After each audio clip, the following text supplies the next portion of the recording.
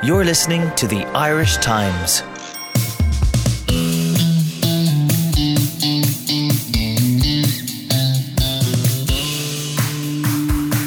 We got a letter. Well, we didn't really get a letter. The Irish Times got a letter. Well, okay, we being the Added Time podcast with me, Malachy Clerkin, and you, Pat Nugent, did not get a letter. But the Irish Times got a letter. Fair enough. Be that pedantic about it. This letter was from Jack Gallagher, my hero, the hero of the week, Jack Gallagher, an 83-year-old marathon runner from Florida who ran in the Dublin Marathon last October and won his category, the 80 to 85 category. And Jack wrote us a letter about, well, you can tell us what it's about. Well, what Jack's issue was that he hasn't received his prize. As he points out, he says, it's now 103 days later and I've yet to receive my €125 award despite numerous email exchanges in the ensuing months. This is astounding and raises all sorts of questions about what is going on. Yes, it does. Good man, Jack. So, he wrote this letter to the Irish Times during the week and we set our crack reporter, Conor Pope, into finding out what happened, and his piece appeared in today's paper. It did. Conor contacted the organisers of the Dublin City Marathon, in particular Eugene Coppinger, the deputy director, who came out with one part that I love in all this, where Eugene explained how there had to be a slight delay in sending out any of the prizes for it because we have to clear doping controls. Of course.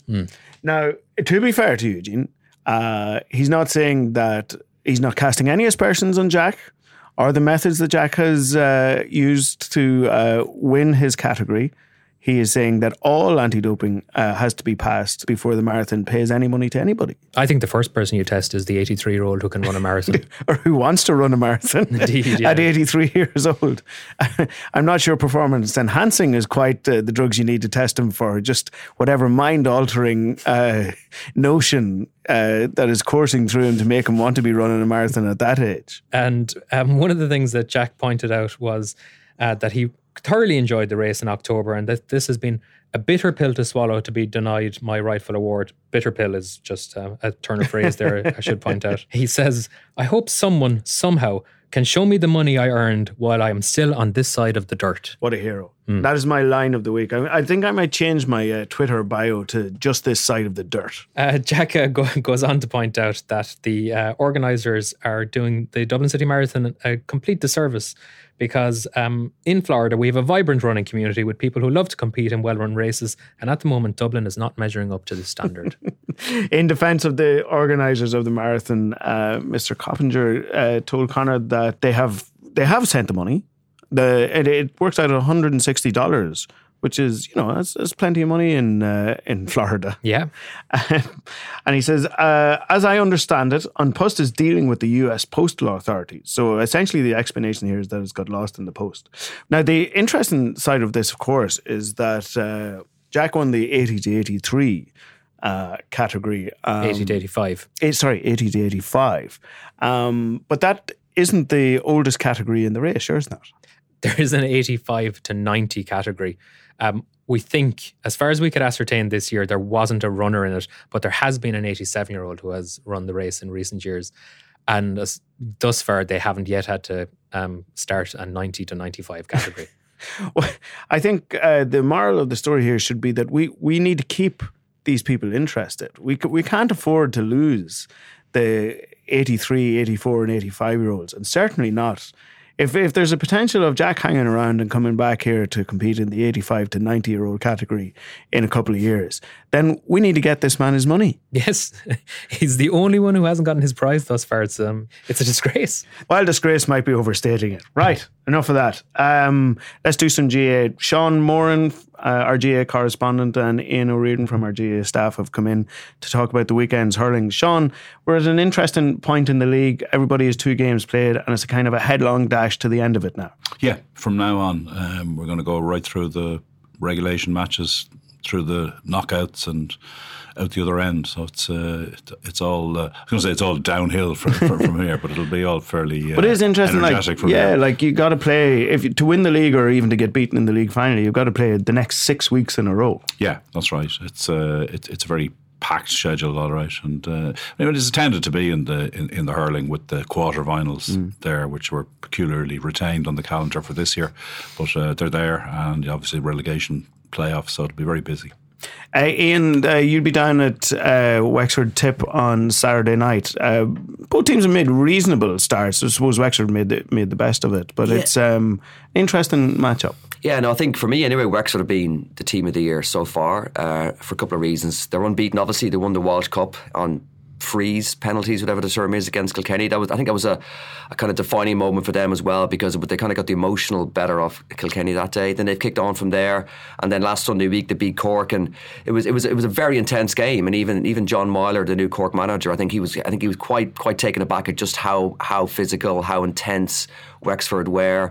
I mean, the Davy Fitz thing as well. It's strange because I don't know if you could kind of talk about the second album syndrome, but for a manager coming into second year, you always wonder, will he have that same sort of impact on the players? Will that same energy and excitement be there? And I think it definitely is. Definitely early days. But Tip will be a big challenge for them, obviously down in Semple Stadium, and Tip are an interesting, I suppose, league for them, because they were kind of going very well last year, and then it was kind of against Wexford, or sorry, after the Wexford game where the wheels came off a bit. So I think it'll be certainly be a key game for both teams. Although I do fancy that Tip probably have a little bit more to play for on Saturday night. Yeah, the Wexford thing is interesting. I've actually interviewed John Myler for tomorrow's paper, and he was saying exactly that this idea that at certain points in this league, because of what's coming up in the summer, teams might be able to take a game handy, or you might be able to ease off at the end of a game or something like that. He says we found ourselves playing a championship game in the first week of February down in Wexford Park. Yeah. And, they were just at a pitch, and the game took on a life of its own, and they outplayed us in the end. Yeah, I just wanted a quick point on that. I mean, I know this idea, are they peaking too soon, or will they be able to sustain this through the league and God knows the summer? But I think if you trace the trail back the last few years, I mean, Kilkenny always did this. Dublin are doing it essentially. I mean, the teams who build that reputation for being hard to beat, have that consistency. And they say winning is a habit, but I mean, losing is a habit as well. Don't forget. So I think Wexford will want to keep that winning habit, and certainly looking forward to Saturday night. Definitely. How are they playing? Is there still Sean Murphy as the sweeper? Yeah. Liam Ryan has settled in very well at full-back. I think he's a really good full-back. They've got a great midfield pairing. Kevin Foley's there with Dermot O'Keefe a lot. I mean, we all know Lee Chin is on top of his game. David Dunn didn't start the last day. He scored 2-2 the first day. They've got a really good bench. Harry Keogh, Jack Guiney. A few players to come back. Liam McGovern, Shane Tompkins. So they do have a strong panel. I mean, in terms of last year, they're pretty much similar, I suppose, to last year.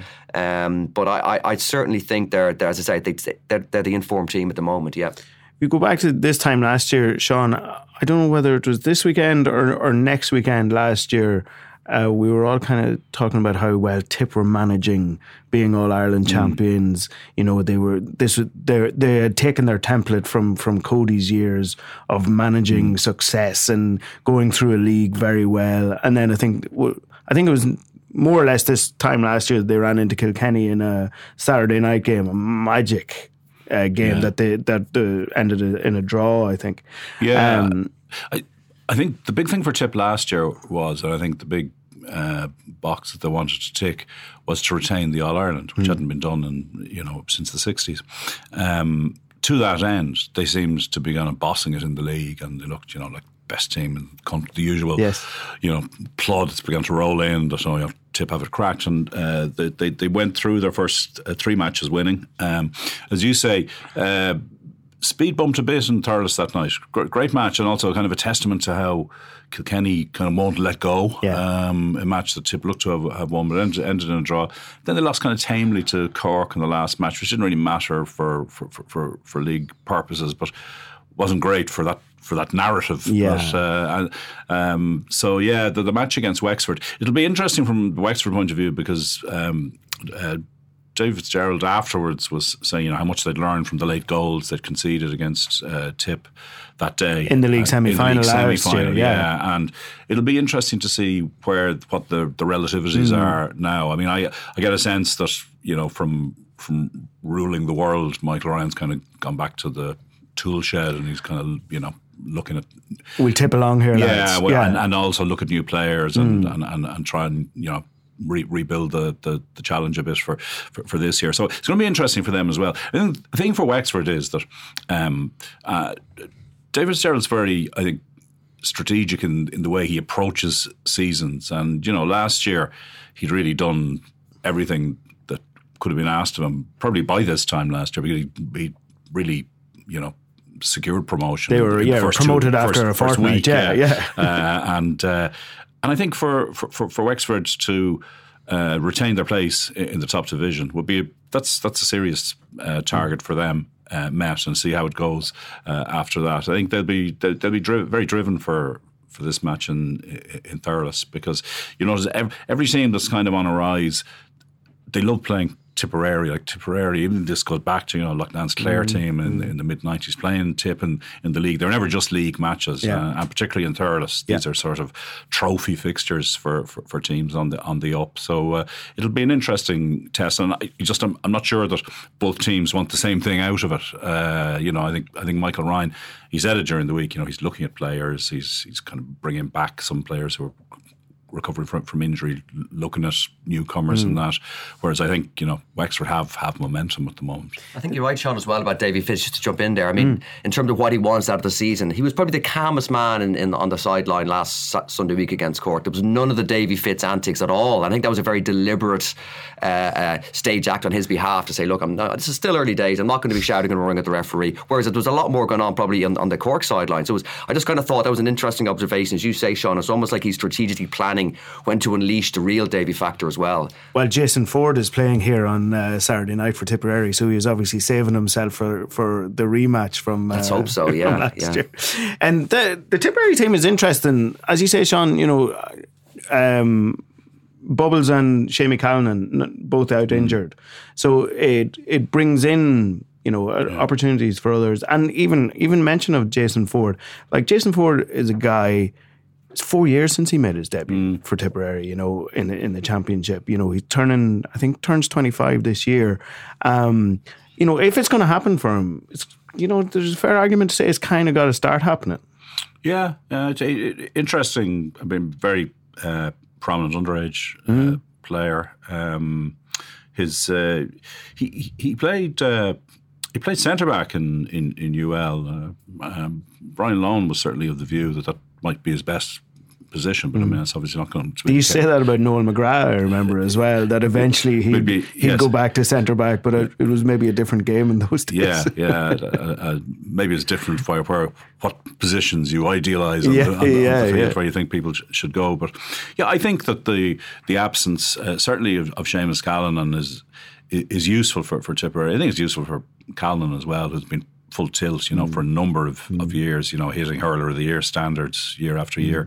And the only thing is that he tends to take a long runway when he's coming back. You've seen some fairly rusty performances from him in the league, and with the kind of the boom fixture list in championships, it's going to be trickier to play yourself back in those circumstances, but it's also good for Tip to have to road test other people, especially Ford and like he's taken the freeze for them. He is clearly a seriously good player, seriously accurate player, and I guess in that Tip forward line, there's a lot of times when the scoring, there's plenty of people with their hands up to take the scoring burden, and so. It's not necessarily damning of him that he hasn't, forced his way in or made himself undroppable by this stage in his career. But Callanan isn't going to be there forever. They do need this. Tipperary's way of winning matches is just scoring. They don't. Wexford go a different way about it. They can't. Tipperary need these forwards. They need people that are just going to keep the board ticking. Yeah, I think it just begs a question briefly, like what exactly went wrong last year for Tipperary? Like, did that scoring dry up, or was it something else? Because I think if you go back to certainly the league final, I think they were possibly outmuscled a little bit by Galway. So the scoring thing, sure, but maybe Michael Ryan is actually looking for something else as well. I think if you look back at their summer last year, they just hit the championship undercooked. Yeah. The team that lost in the first... overcooked, yeah, it depends. Well, put it this way, the team that lost the first round of the Munster Championship was a totally different animal to the one that lost the All-Ireland semi-final by a point. Yeah. If the team that played the All-Ireland semi-final had played in the first round of the Munster Championship, you wouldn't have heard of all these young Cork lads. Their summer would have been over very, very quickly, Yes, yeah. In other words, it goes back to the point about trying to, just trying to maintain a level of consistency of performances, which Tip didn't have last year. But go back, great game on Saturday. Looking forward to it, and for what it's worth, I actually think Tip might sneak it. Other games this weekend, Sean. Clare and Cork are playing in Ennis, and Waterford Kilkenny. Waterford Kilkenny is a sort of, in another context, could be a relegation 6-pointer, except for the fact that the bottom two teams will meet at the end of the league anyway. So that's the imagery I utilised in my preview was the relegation 6-pointer. But of course, I did say it is undermined by the fact that they have to play again. This is a prime example of the various speeds settings for the league. Waterford, it's pretty clear Derek McGrath is taking a punt on mobilising things later in the year than he might have done before. The great opportunity to do that is the relegation playoff, because nothing happens until March. And as we found out there a couple of years ago, when Cork were sitting on 0 points at the end of the regulation season, and Galway were 4 points ahead of them, and then Galway went and lost to Cork in the relegation playoff. To an absolutely poxy last minute goal for Seamus Harnedy. And they go down to Division 1B. Now, they made themselves at home there. Yes, indeed.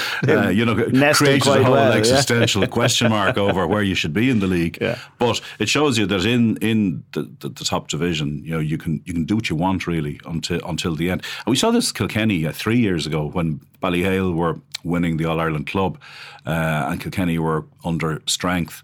They were kind of pottering through the regulation season, and then they played Clare at the end and did enough to see off Clare. And it's a great old mood changer, in a trice, whatever has gone before in the spring. Well, lads, we had a big win on the day when it really mattered. Yeah. We're heading into championship now. Yeah, that's right. And I think that is the context for Welsh Park on Sunday. That both teams haven't gathered a point yet, but you'd imagine Kilkenny have been a bit more unlucky not to do so in their matches to date, whereas Waterford are clearly kind of building it as they go along. So it'll be interesting, but it's not significant, if you like. The Cork-Clare game, you saw Cork a couple of weeks ago. Ian. What do you make of them? Yeah, I think they're going fine. John Myler's in there. I think he's more or less trying to pick up where they left off last year. They're missing a few players too. Patrick Horgan was just back for that game. They've got. I think within 20 minutes, all 6 of their forwards had scored, and a midfielder as well. So they've got a very good attack. Probably just a little bit behind maybe some of the other teams. At this stage, probably Myler finding his feet, but they'll certainly put it up to Clare. I was talking to them during the week. They had 17 players playing Fitzgibbon. Yeah, well, this is the other dilemma that and three lads away with Kanturk. The Kanturk lads won the All Ireland Intermediate, and 3 of them were, including Anthony Nash, and O'Connor McLaughlin. So he had 20 guys, playing for other teams while he's getting through the first 2 league games. Now I know everybody has a version of that, but 20 out of a squad is a lot. No, I'd say Myler's happy enough. Cork are definitely on their ratings going up. They're definitely on the way, going the right direction. Clare have a great record at home, unbeaten as well. So there's 3 top class games over the weekend. It's a hard one to call. Again, Clare have been kind of. You saw them the last day against Kilkenny when they barely hung on. So I think they'll probably want to be a bit more consistent there. But they were weird. They were 11 points up in the first half, and game should have been done and dusted. And I think almost against nearly anybody else it probably would have been. Kilkenny just kind of dug in and chipped back. But Clare are very good. They're very good. You still worry at some times that they're a wee bit one-dimensional up front. Like everyone kind of goes through John Conlon or Shane O'Donnell, and if neither of them are able to get into possession, you wonder where it's coming from. Like I I think everybody kind of loves Podge Collins. Yes. But sometimes you look at him and you kind of wonder, where is the role for him in this game? Where is it, in kind of sniping around midfield, picking up breaks and farming ball, or is it like he didn't take a shot the last day, or he took two and put them both wide, but they were both kind of snapshots where he was just able to kind of briefly insert himself into the game and then go on. So you wonder what's he there for, what they can do with him. Conor McGrath wasn't playing the last day. He obviously brings a different dimension to them, but they were very good, and they're 2 from 2. Their finishing has to improve. Yeah. I mean, what was it? Some unbelievable number of wide in the second half. 18, was it? 18. Yeah. 18. And goal chances, a begging and everything. Yeah. So, I mean, they could have had Kilkenny. That was their thing. They were... the reason they had... I think it was 18 wides overall and 12 in the second half. And it was all from pot shots. They were shooting from midfield. Everything was a shot from midfield. And Shane O'Donnell ended up just coming out to midfield, trying to get his hand on some ball, because they were just being airmailed. The inside line were just being totally airmailed, and it was defenders. It was, David Fitzgerald coming forward, banging a shot from the sort of left side of midfield and it tailing wide, and there was so many of those, and so that has to, those either have to go over, or it can't be their first instinct. That's their problem. If it's their first instinct at all times, then the other side knows what you're going to do. So they definitely need to iron that out. By the way, Malik, you mentioned Fitzgibbon Cup there. I'm going back to Sean's original point about fixtures. I think this will be the first year that Fitzgibbon Cup has gone up against a round of hurling league fixtures, certainly recently, because it was always given a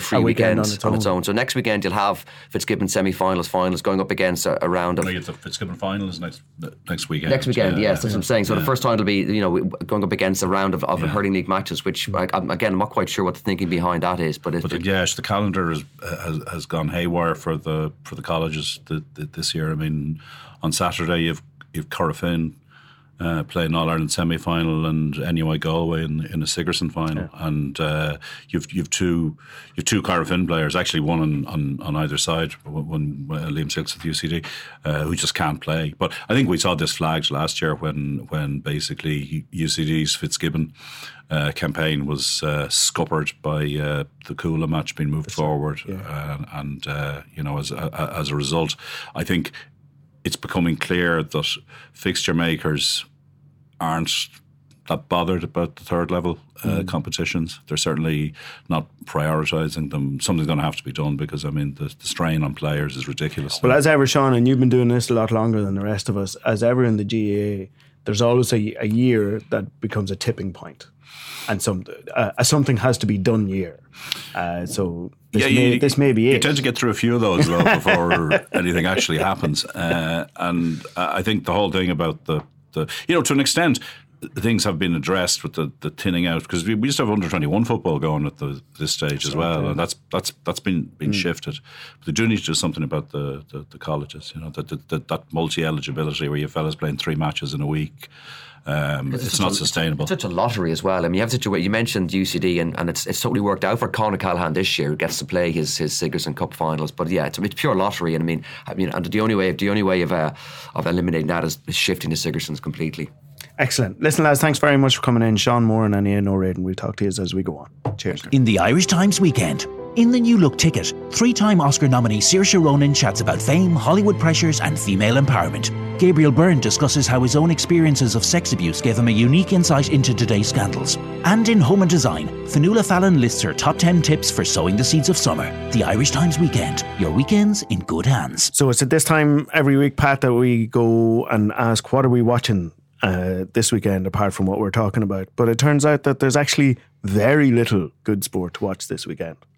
So little that we're not even going to recommend watching sport in this particular instance. Oh my God, how will the podcast stand? Well, it'll stand because Kobe Bryant, the LA Lakers legend, is nominated for Best Animated Short in the Oscars, which are on next month. I would give it to Meryl Streep myself. I assume she's nominated. But this kind of intrigued me, so I had a look back, and initially it turns out that the animated short is based on a poem that Kobe Bryant wrote for the Players Tribune on his retirement from the game. And the poem is It's called Dear Basketball, and it's essentially a love letter from Kobe to basketball, but also kind of a love letter to Kobe from himself. I would expect nothing less from Kobe. Yeah. And so I put on my kind of my English degree hat and went and read it. And needless to say, the poem is written in free verse, which is basically... So it's not a poem? It's not a poem. Yeah. Yeah. It doesn't rhyme, it's irregular words. line lengths, all this. It's just words. Yeah. It's Kobe talking off the top of his head and going, yeah, let's call it a poem. And it's rubbish. It's just absolutely awful. And I refuse to believe, poetry is meant to be based on long, dark tea times of the soul and all that. And I don't think Kobe Bryant has ever had a day where he's doubted his own magnificence. And he even actually signs off the poem. This really annoyed me. It's signed it off. The last line is, love you always, Kobe. And what's annoying to me about that is I don't think that in general poets do that, because they realize, my name isn't as important as the words that I'm writing here. You never read a poem that ended, this is the way the world ends, not with a bang, but a whimper. Peace out, T.S. Eliot. No, you didn't. No, she was, or it wasn't quite the style of T.S. Eliot. And it did make me wonder then, so how have we gotten to the point where this is up for an Oscar? And it turns out how it's up for an Oscar is because if you're Kobe Bryant, you have the money and the connections to go and hire a guy called Glenn Keane, who is a legendary Disney animator who worked on Aladdin and Beauty and the Beast and The Little Mermaid. He actually drew Ariel initially. He designed the main character of The Little Mermaid. And this guy could animate an episode of The Shipping Forecast and make it something beautiful. And then he went and hired John Williams, the legendary composer who wrote music for Star Wars and Indiana Jones and E.T., to do the music. So this is all it's a very straightforward way to get yourself an Oscar nomination. It's very straightforward. It's the shortest point between two lines. And he got himself to narrate his own poem over this. Actually, Declan has a clip of it. We can hear some of it. You gave a 6-year-old boy his Laker dream. And I'll always love you for it. But I can't love you obsessively for much longer. This season is all I have left to give. My heart can take the pounding. My mind can handle the grind. But my body knows it's time to say goodbye. And that's okay. I'm ready to let you go. It's good to know that, it's good that we set the context beforehand and said that he is actually talking to basketball there and not to a person. Because it would be pretty creepy if that's the way he was talking to a person. It's true. It's completely nauseating. It's just like an animated shrine to himself. And when it's beautifully animated, I should say, it's done in kind of like a pencil style, and it occasionally flashes into color. But the colors that it always flashes into are purple and gold, the LA Lakers colors. And that's just good animating, Pat. That is just good branding from Kobe Bryant. Because I actually watched it yesterday. What it did is you atrocious. It really, the animation is obviously fantastic, and the music is obviously soaring. But how in the name of God this can rise to any prominence that other than, an ad campaign is beyond me. How, more to the point, I like a bet, Pat, the odd time, especially around the Oscars. So I had a look to see where this was in the category of 5 nominations for Best Animated Short. It is the unbackable favourite for the Oscar. It's 4-11. I couldn't believe it when you told me that. So I actually went and watched what the second favourite was out of curiosity. And the second favourite is a Pixar short that has story, wit, imagination, and basically in 7 minutes sort of manages to examine the human condition. It's superb. It's called Lou. I heartily recommend watching it after you watch and this. available at around 10 to 3. So, get your money on. Exactly, yeah. But clearly what this is based on has to be the fact that Kobe Bryant is an LA legend, and that basically he has the Hollywood community behind him, because otherwise it wouldn't if anybody who played, say, for a Boston team had come up with this, we can be pretty certain that it wouldn't be getting anywhere near the Oscars. We'll tweet out this link, by the way, because you can watch it or hate watch it if you want. It's available on Vimeo, and we'll tweet out the link after the show so people can check it out. Splendid. Well, from the ridiculous to the sublime, the Electricity League. Now, there's a link that you don't often hear, from Kobe Bryant to the Electricity League, but the Electricity League is starting back tonight to preview the season and to talk about where we are with everything with the Electricity League. We've got Emmett Malone, our soccer correspondent, in, and Rory Crook from our online staff. Thanks for coming in, lads. Emmett, the league always seems to start, or certainly did for many years, with some sort of, we seem to talk about some sort of existential crisis that's going on around the place. There seems to be, am I just imagining it, or is there less of that this year? It's just bubbling below the surface, I'm sure. Yeah, no, it'll be there. If it's not there, if it's not readily apparent, there'll be an Athlone town in a few weeks' time, and it'll burst out into the open. Look, like a lot of sport, and like football generally internationally, the fortunes of the league are not entirely, unconnected to the wider economy and society, and things are going moderately well in the country at the moment again, and the fortunes of the league are rising with that. It went through a massive crisis when the economy collapsed, because so many people connected with the economy and connected with all the things that seemed right about the economy, and then suddenly turned out to be so wrong.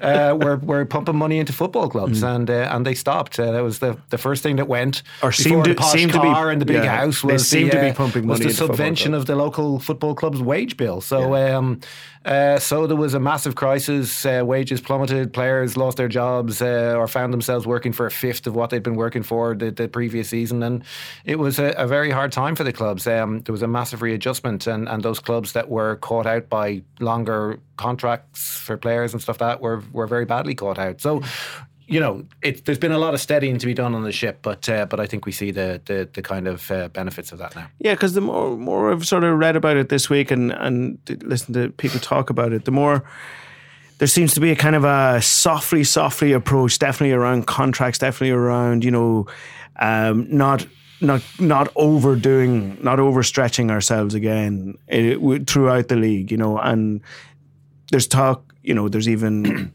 I saw them during the week that there's three clubs now are full-time, 52-week full-time contracts. Yeah. Well, look, you can define the various components of full-time. There's eight clubs in the league I've heard described as full-time now. A version of it. Yeah. So the 52-week contract is one part of it. The kind of players not working for anybody else is part of it.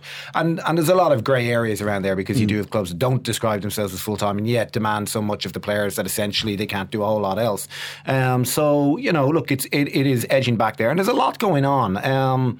There's a lot here to get right, and what is being attempted, I think, at the moment, you could describe as, in many ways, the most ambitious transformation of clubs in this country ever, really, because of the addition of these major underage structures. So we have 3 underage leagues at the moment. We'll have a 4th next year. Clubs are becoming very different entities. They're becoming responsible for producing the players. Some in partnership with the old schoolboy clubs. Some of them are, essentially taking that territory over, from schoolboy clubs who are a little, reluctant to see these changes go through, but have had very little choice in it. And that changes the nature of the clubs very fundamentally. They're not simply kind of nicking somebody else's players and running with them for a little while and seeing them move on to other League of Ireland clubs. They have a fundamental kind of task of producing these players, and it has become, although we haven't seen the benefits of it yet and we haven't seen whether it's going to succeed or not, but it is becoming an absolutely essential, or the plan is that it will become an absolutely essential part of their financial model, and that will influence the first team, and it will influence the culture of the clubs, and will hopefully enable them or encourage them to connect with local communities in a way that astonishingly they failed to do in many cases beforehand. I mean, I was at a press conference in Bohemians about 5 years ago, and the press conference was essentially to say that they were going to now start connecting with their local community, you know, and you've gone, and I think I asked, like, what about the last 100 years, you know, and they kind of shrugged their shoulders and went, the last century or so was a bit of a missed opportunity. So look, we are, and they've done incredible work since, you know, and last year their home form was really poor, and you know, but their attendances went up very significantly, and I think, you know, around the country, I mean, obviously Cork City and you know, just generally, I mean, there's quite a few clubs. We're seeing a change in the culture of these clubs, that it's not simply about the 90 minutes a week that the first team is on the pitch and trying to, you know, pack in as many people as you can, and then trying to keep the show on the road the other 6 days, you know, and, you know, shaking down whoever you can for a few quid, and, you know, all of that is broadening out. And I think that there's a certain amount of excitement around the league, amongst the clubs, amongst the supporters, that perhaps finally, you know, we're everyone's kind of looking down, you know, when they gaze off into the future, there's a bigger, brighter picture here. We'll see. You know, look, I'm covering this league nearly 30 years, and there's been a few false dawns that I've been around, and had there been podcasts, I'd have been cheering about them on them too, you know. But we'll see. There's potential here, and whether deliver on that is another thing, I guess. Rory, from a supporter's point of view, I read a great piece during the week. I think it was in the Indo. Owen Rice wrote it about, you know, the lot of a National League supporter, that for a long time the attitude of them was kind of spiky towards the outside world, you know, kind of giving out that, you know, people were going to watch, you know, the big teams in England, or would sit watching Sky Sports rather than go to their local game and all that sort of stuff.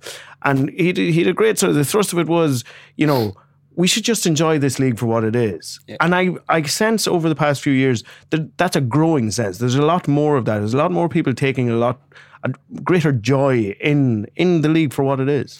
Yeah, and I think League of Ireland fans, as much as they talk about, I suppose, people not supporting local football or whatever, wouldn't kind of like it as it is in a way, because it is I think it's very similar to the attraction that a lot of people have with the GAA, in that, you know, you go down, you see the same people every week. The players, you know, could live up the street. You feel very much a part of something. You don't feel, whereas you go to a game in England or whatever and you feel kind of just like a customer, like an unvalued customer. Whereas you go to a League of Ireland game, like I say, you feel really part of something different. And I think the kind of quirks, to put it lightly, that the league has kind of helping that, because it's a way for people to connect, you know. And I mean, I think as much as people obviously want the league to grow and get better, and we all want that, it gets to a stage, I think nobody would want it to get to a stage where it becomes this kind of, and I'm not saying it would, but where it becomes this kind of big entity that you don't necessarily feel connected to anymore. Right. It's the sense of community is a huge thing.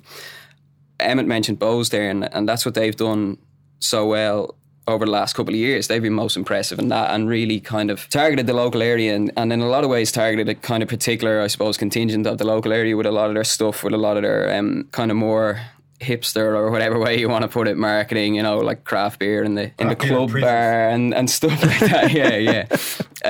You know, they had some new murals put up at Dalymount during the week. I suppose they target in that way a kind of specific audience, but they don't necessarily leave out the core of the sport base that's always been there. And they had the social media campaign there during the off season, which was #Terrace is not TV, which was just extremely professionally done stuff that was really impressive, and was kind of, I suppose, focused at kids going to games and parents bringing kids to games.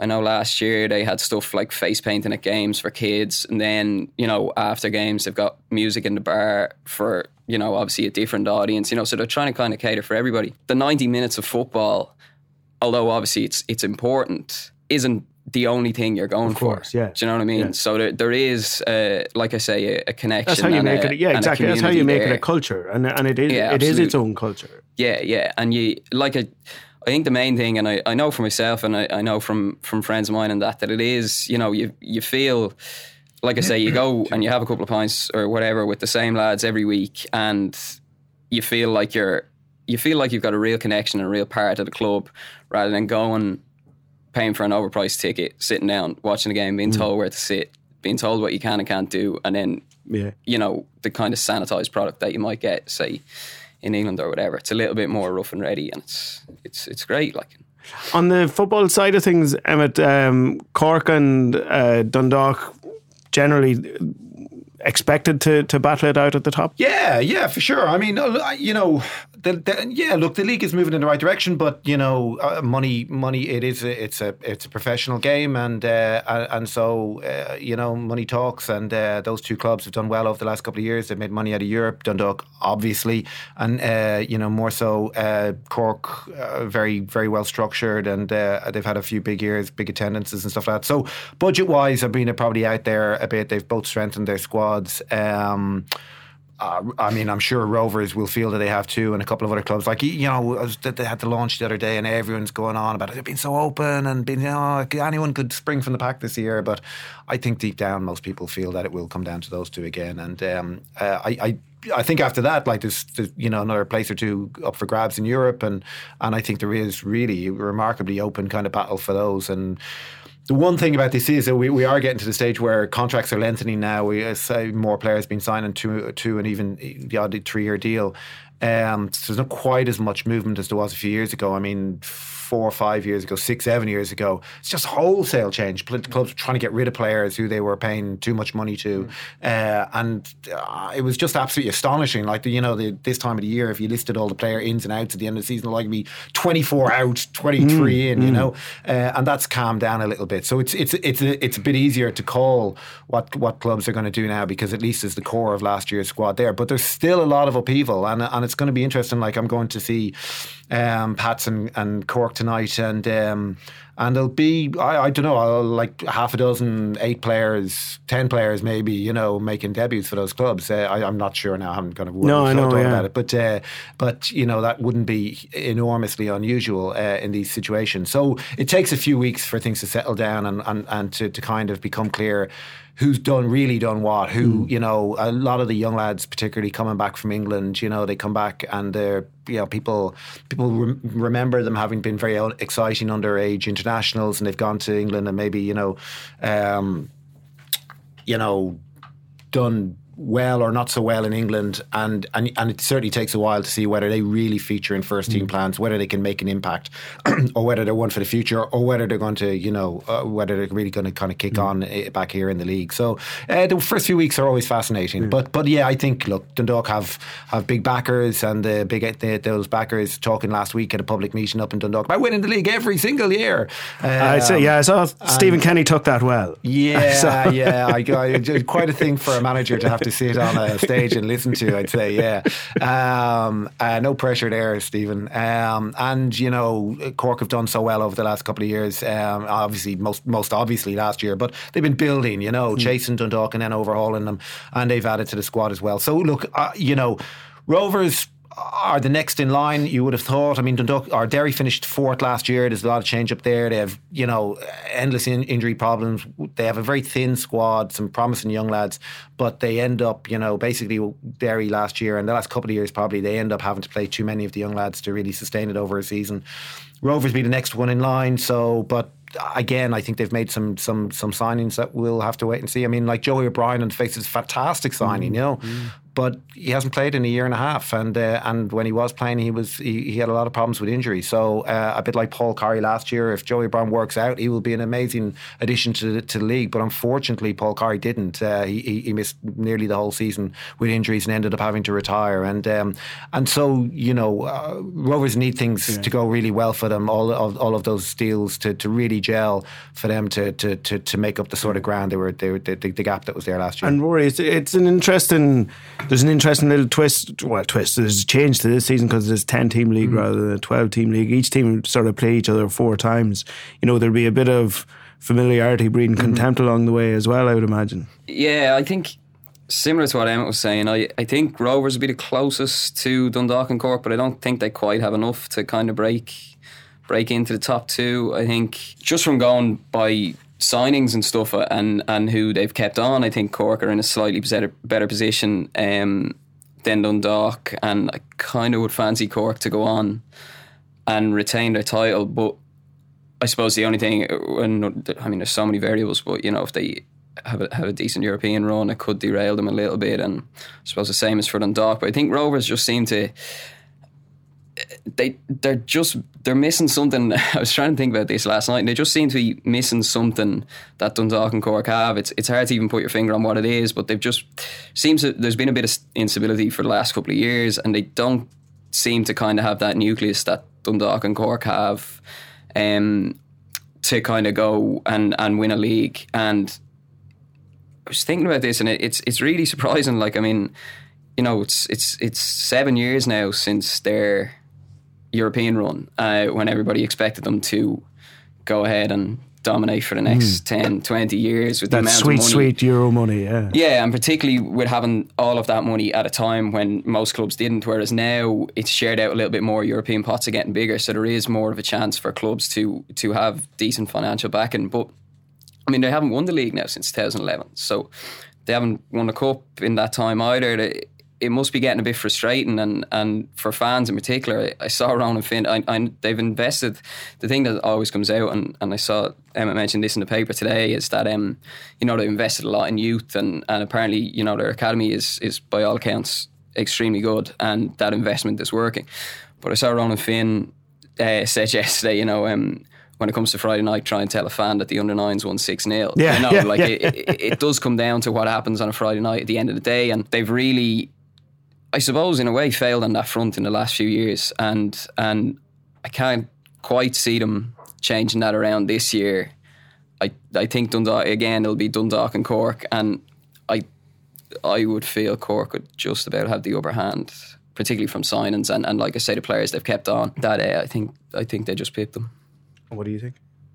Yeah, I've gone for Dundalk, but with no great conviction. As I say, I think it takes, you know, I mean, Dundalk, I wasn't at the President's Cup there the other day, but even in that, like, Stephen Kenny came away saying some of the players weren't well, and it was the proverbial game of two halves. Dundalk looked the better side in the first half. I think it'll take a few weeks before we get a sense of the players that have come into the two clubs and what they're going to do. I mean, Grant Cummins has gone back to Cork, and if he hits the ground running and scores a lot of goals, then, you know, then that's a big step for them. But it's a big question mark. I mean, it's a few years since he left. He didn't score a lot of goals in England. We've a couple last week. Yeah. No, he did well.